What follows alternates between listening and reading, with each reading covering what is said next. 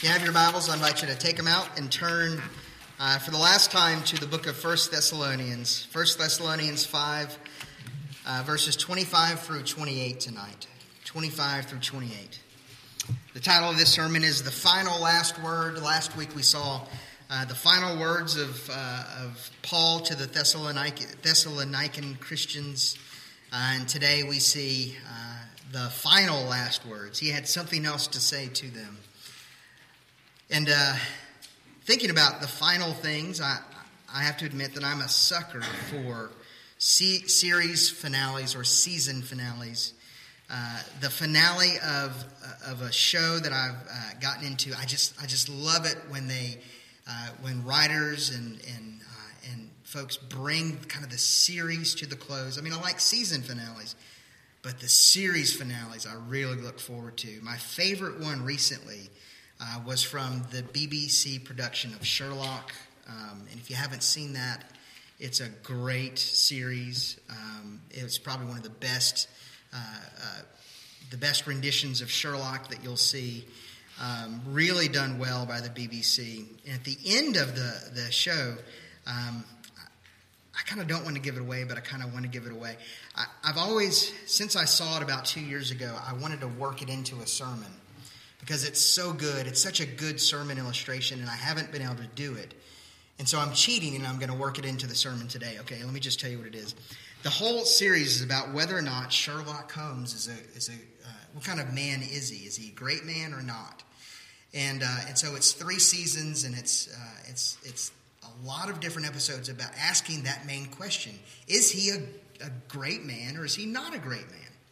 And at the very end, there's an officer, after Sherlock has solved his last big crime, and there's an officer that sees Sherlock Holmes, and he's a young officer, and he turns to the older officer that has been antagonistic toward Sherlock Holmes through this whole series. And the young officer turns to the older officer, and he says, "That's Sherlock Holmes." And the older officer says, "Yes, I know." And he goes, "He's a great man." And then the older officer says, "He's better than that. He's a good man." Okay. Not only was Sherlock Holmes a great man, he was a good man. That's a great sermon illustration. Somehow, I haven't been able to figure out where to work it in, but I've done it today. So there it is. I loved that ending. It culminated everything that series was working toward. Is Sherlock Holmes good?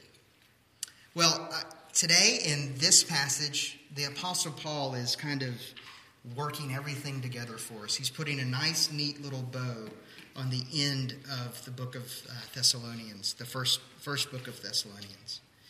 And his final words really drive home his entire purpose of writing this book. And we need to pay attention to these 4 final things that he says to them. It's kind of vindication for everything that he said before. It's the conclusion to everything that he said before. And it's the ringing last note that he wants to leave with these Christians and with us.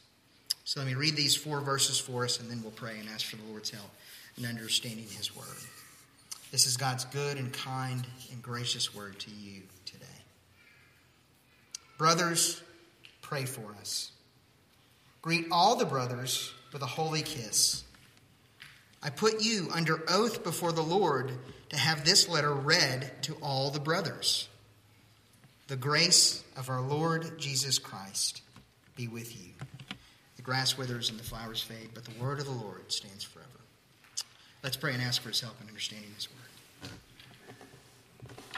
Father, we thank you for giving us this word today. And we pray that you would be at work in it and through it by the work of the Spirit, that we might see the glory of Jesus Christ and the grace that you give us through him, so that the grace of the Lord can be ours. We pray this in Christ's name. Amen. So this morning I want to look at this in 4 ways. First of all, we see a final request. Secondly, we're going to see a final greeting. Thirdly, a final oath. And then fourthly, a final reminder. So first of all, a final request. Paul says, brothers, pray for us. And I've said this a couple of times as we've worked through this book. But Paul's letters really could be described as prayers. I mean, they are letters, But he begins and ends his book with prayers. He says, this is how I've been praying for you. This is what I pray for. And then at some point in his books, he also kind of tells them what the people he's writing to should be praying for and how they should be praying. And we saw that a few weeks ago. In verses 16, 17, and 18, he says, in prayer, rejoice always. Pray without ceasing. Give thanks in all circumstances. Okay? He's taught them how to pray. He's modeled prayer in his own prayer life, but he's also commanded prayer and how we should pray. And then finally, at the end, he says, I have one request of you. Brothers, pray for us. What he means is, pray for me, Paul, as I am doing this work of ministry, but also pray for Timothy and for Titus and for Barnabas and for all those that are with him that are doing this work of ministry. They need prayer. And what we see in this is that Paul understands something really important about himself. Paul is absolutely and completely dependent upon God for success in his ministry. And that is important for us because you need to understand and remember who Paul is. Paul is not some scrub off the street that just decided one day to ordain himself and make himself a preacher and set up, some kind of church to get people to come to him. He didn't do that, no. Paul was a great man. And Paul was highly respected prior to him becoming a Christian. He was rising in the ranks of Judaism. He was a Pharisee of Pharisee. He was one of the most learned men of his day. He was putting everyone else to shame. One commentator said he was the kind of man that every Jewish mom would want her daughter to marry. That's what he was like. And he was a naturally gifted individual, naturally gifted through hard work. And all of those things, Paul understands something very important. That if it is left to Paul to do the work of ministry, then he will be a massive failure. As gifted as he is, he knows he needs help. But more than just help, he needs the Lord to be at work. He is dependent upon the Lord. He knows his own heart, and that's important. Paul knows that in all of the things that he's been encouraging the Thessalonian Christians in, and all the things that he's been talking to them about not leaving Christ because of who Christ is, that Paul knows his heart is the very same way. He's undergoing the same persecution that they are. He is facing the same kind of trials and suffering. And he knows that there could come a time when he would want to leave Christ. So he says, pray for us. Paul understands that he can't do it on his own and, in fact, needs the Lord to do the work. He's on the razor's edge of faithfulness and unfaithfulness. So, he needs the prayer of God's people. Okay, now that's the Apostle Paul. Paul, the greatest minister apart from Jesus and John the Baptist who ever lived, needs the prayer of God's people. Here's your application. I'm not Paul. And the elders of this church are not the elders of the early church who received the instruction from the apostles. The elders of this church, both teaching elders and ruling elders, need the prayers of God's people. If Paul, the Apostle Paul, was on that razor's edge between faith and unfaith, and he needed the prayers of God's people, how much more do you need to be praying for the ministers of the gospel of Jesus Christ? I learned this week that there is a group of people, of LGBTQ folks, that are dedicated to visiting conservative evangelical churches in order to out them as being friendly or unfriendly to their cause. And already in the Presbyterian Church in America, you can go onto their website and you can see Presbyterian churches, large and small, Presbyterian churches like this one, that they have labeled as either friendly or unfriendly to homosexuals and transgendered folks and all of these things. I have friends whose churches are labeled on that website. That's the world in which we live in, where we'll be labeled as friendly or unfriendly according to the things that the Bible teaches. And that's terrifying. It's terrifying to know that there is going to come a time when we're going to be held to the world standard of whether or not we are tolerant or not, and we'll be called things and maybe even persecuted for the things that the Bible teaches. What's the only thing that's going to keep this church from staying with the Scriptures and standing on the truth of God's Word? It's not my ability to understand this Word. It's not me and my giftedness. It's not the elders and their strength. It's God working for, in, and through this church as you pray for us. So, the final request, brothers, pray for us.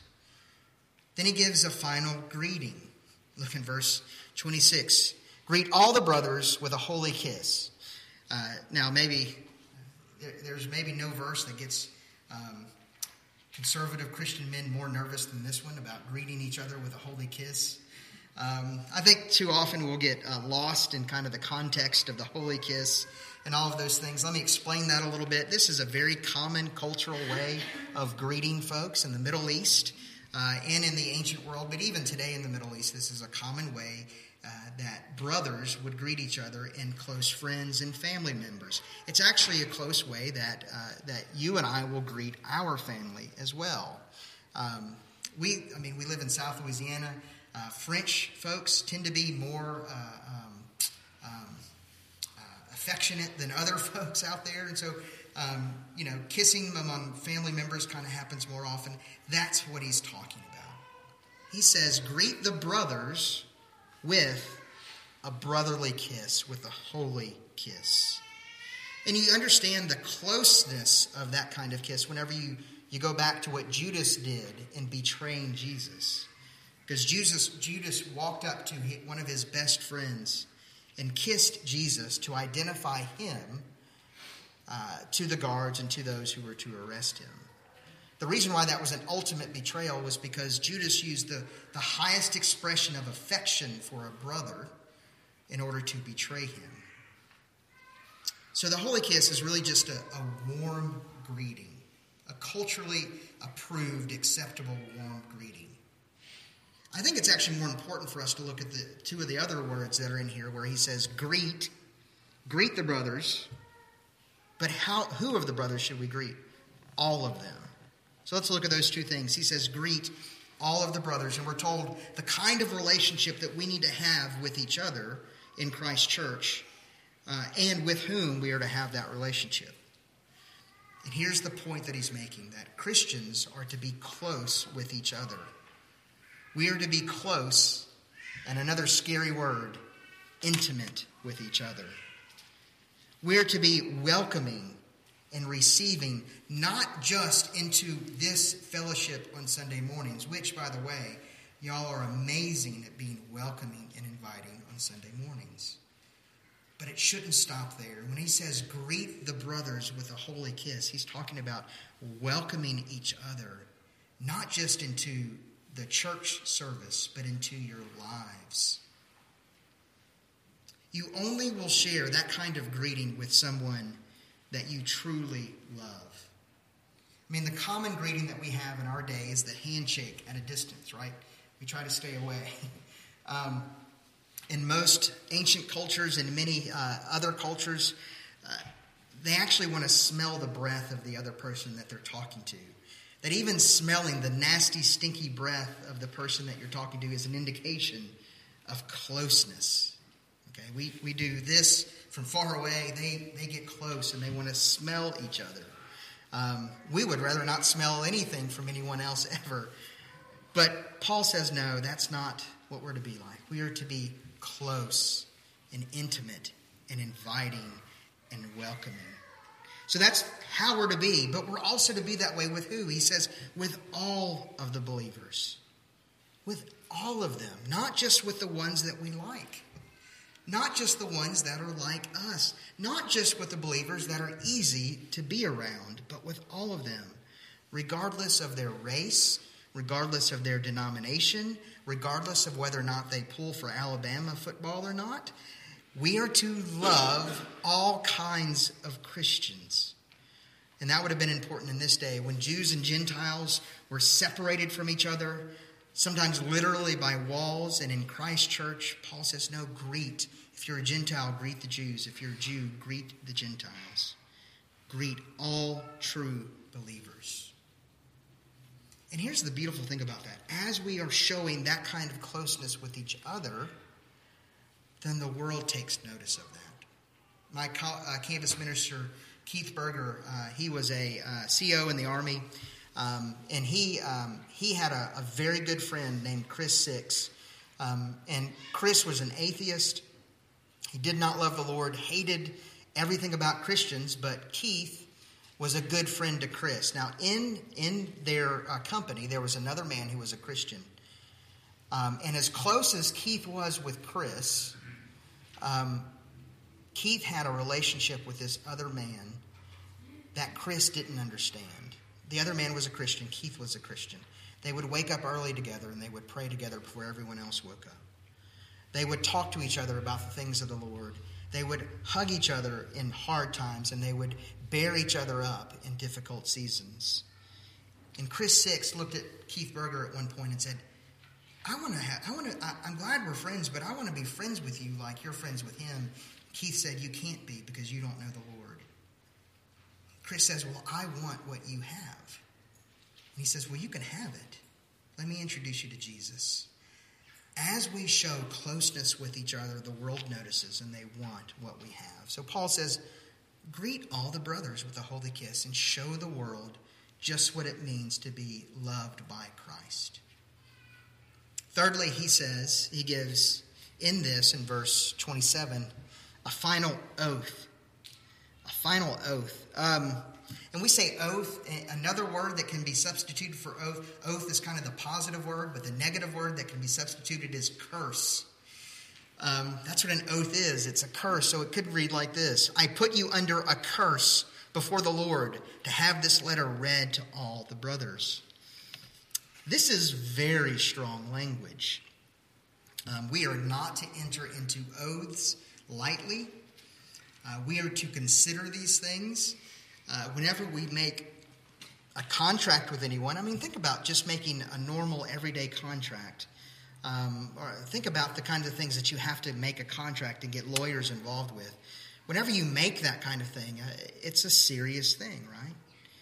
And when we make some kind of spiritual oath, we should make it that much more serious, because we're not just dealing with property or matters of money or resources, but we're actually dealing with things of spiritual importance, of life and death importance. And so I'll give you another example of what this means. It's kind of like this. We take oaths in this day when you go before a court and you have to be a witness, or you have to go on the witness stand. What do you say? You go in there, and you used to put your hand on a Bible. I don't know that they make you do this anymore, but you say, do you promise to tell the truth, the whole truth, so help you God? And say, yes, I do. The thing that we leave out of that is, and if you don't, let God strike you dead. Okay?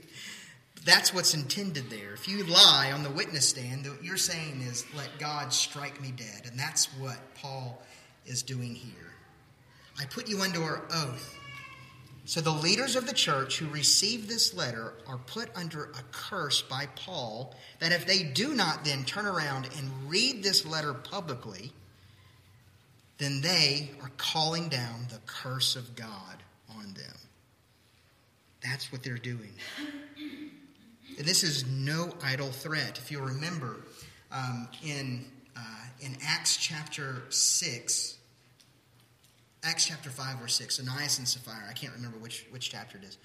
But they lied to the apostles about how much money they got for selling a plot of land. And they lie to the church. And they go to Peter and they give him the money. And then what happens? Ananias drops dead. And then a little bit later his wife comes in and they ask her a question about the money. And then she drops dead. Because they called down a curse of God upon their own heads. This is no idle threat. So what is Paul doing here? Paul understands his position and his office in the church. He is an apostle of Jesus Christ. He has been delegated by Christ to go and build the church of Jesus Christ. And the apostles were conscious of what they were doing. They were writing Scripture. They understood that they were writing Scripture. If Paul thought that he was just writing his opinion, he would not put anyone under an oath to do this. But he says, because this is the Word of God, because this Word of God is life-giving, the leaders of the church need to make sure they are reading this publicly. Paul knew that he was working through the inspiration of the Holy Spirit to write the New Testament. And so for the leaders, again, to neglect this would be to neglect God's life-giving word and the word of salvation and the word for the growth of Christians. So Paul says, don't neglect the reading, and I'll add to that the preaching of the Word of God, the explanation of the Word of God. So what's the application for us? Well, I'm not an apostle. The age of the apostles was ended in the 1st century A.D. But what happened is, as the apostles went everywhere that they went and did the work of building the church, you know what they did? They appointed elders. And they trained pastors and evangelists and other folks to take up the mantle to do the work of the apostles. And what was the work of those pastors and elders? It was the teaching and preaching and the reading of the Word of God. And so for us, we need to be reminded that we should not neglect the reading of the Word of God or neglect the preaching, sitting under the preaching or the teaching of the Word of God. You have to remember, they didn't have access to these letters like we did. They would maybe have one copy of this. And they would have to all gather together, probably in one person's house, to hear this letter being read. And they were absolutely dependent upon the pastor to read these things to them. Some of them may have been literate. Others of them, most of them, probably weren't very literate. They were dependent upon the reading of this letter to hear from God. But guess what? You probably have in your home, I'm guessing, 10 Bibles. Each of you probably have at least 10 Bibles in your home. They had none, and Paul called a curse down upon them if they neglected the reading of their Bibles. And you have 10 Bibles in your homes. How much are you reading it? But not only that, on your phone right now, you can get thousands and thousands of translations of the Bible. And you can get applications on your phone that teach you how to read it in the original Greek and Hebrew.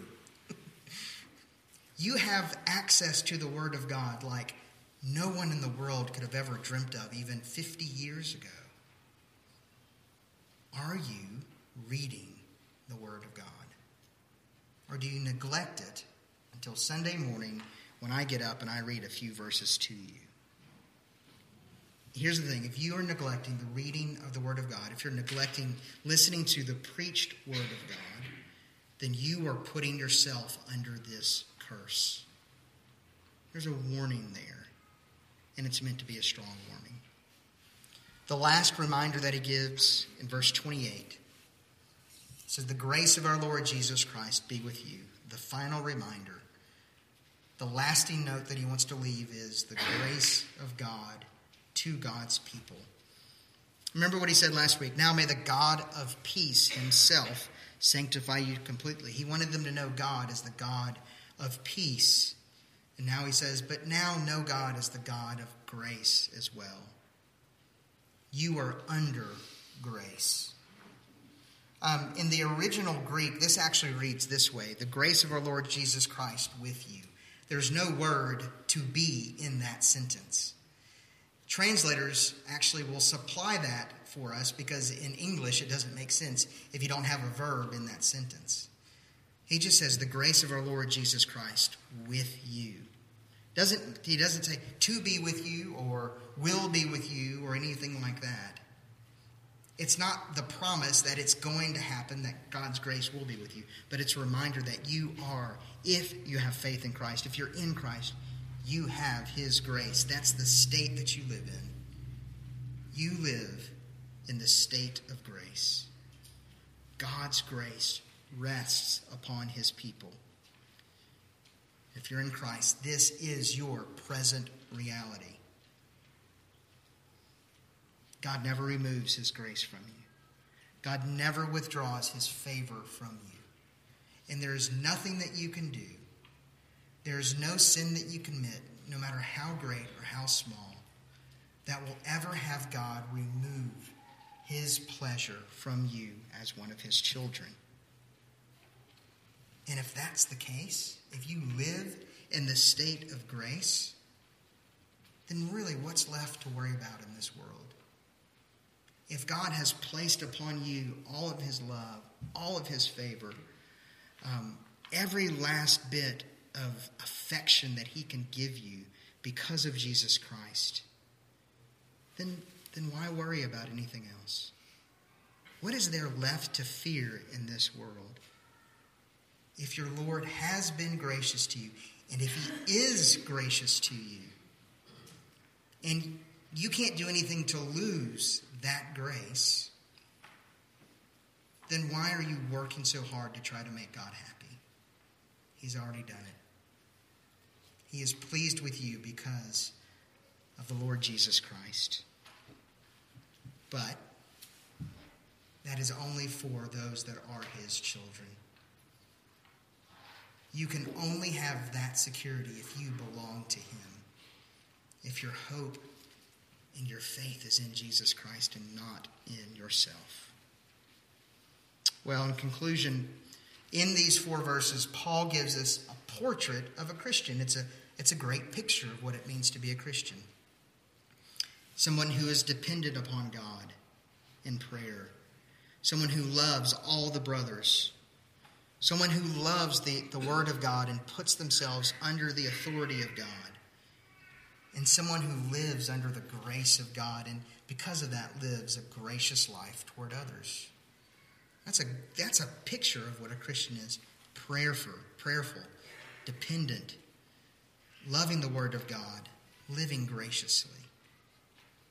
And that should allow you an opportunity to reflect on your own life. Is your life that way? Are you dependent upon God? Or do you see yourself as dependent upon yourself? Do you love all the brothers or just the ones that you get along with? Do you love the Word of God and love to listen to the Word of God and long to be with the Lord in the Word? And do you live a life of grace towards others? Or there's another portrait here, a portrait of a non-Christian, someone who is self-dependent, someone who loves self and what you can get more than anything else. Do you love your own word and your own authority? And do you see yourself living not graciously toward others, but wrathful toward others because they're not bending themselves to your will? There's a great picture here of a Christian and a non-Christian. Which one are you? Let's pray.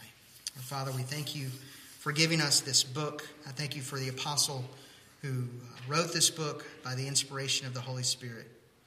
Lord, and I thank you for the way that allows us a time of self-reflection on our own hearts, to be reminded that you have called us to live lives of grace because you have shown us grace, that you have called us to live lives of love because you have first loved us.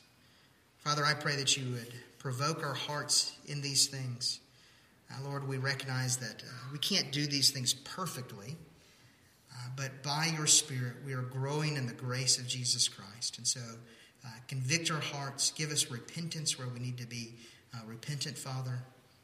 Help us to love one another even as we have been loved, and help us to show grace to all. Lord, we thank you for this word, and we pray these things in Christ's name. Amen.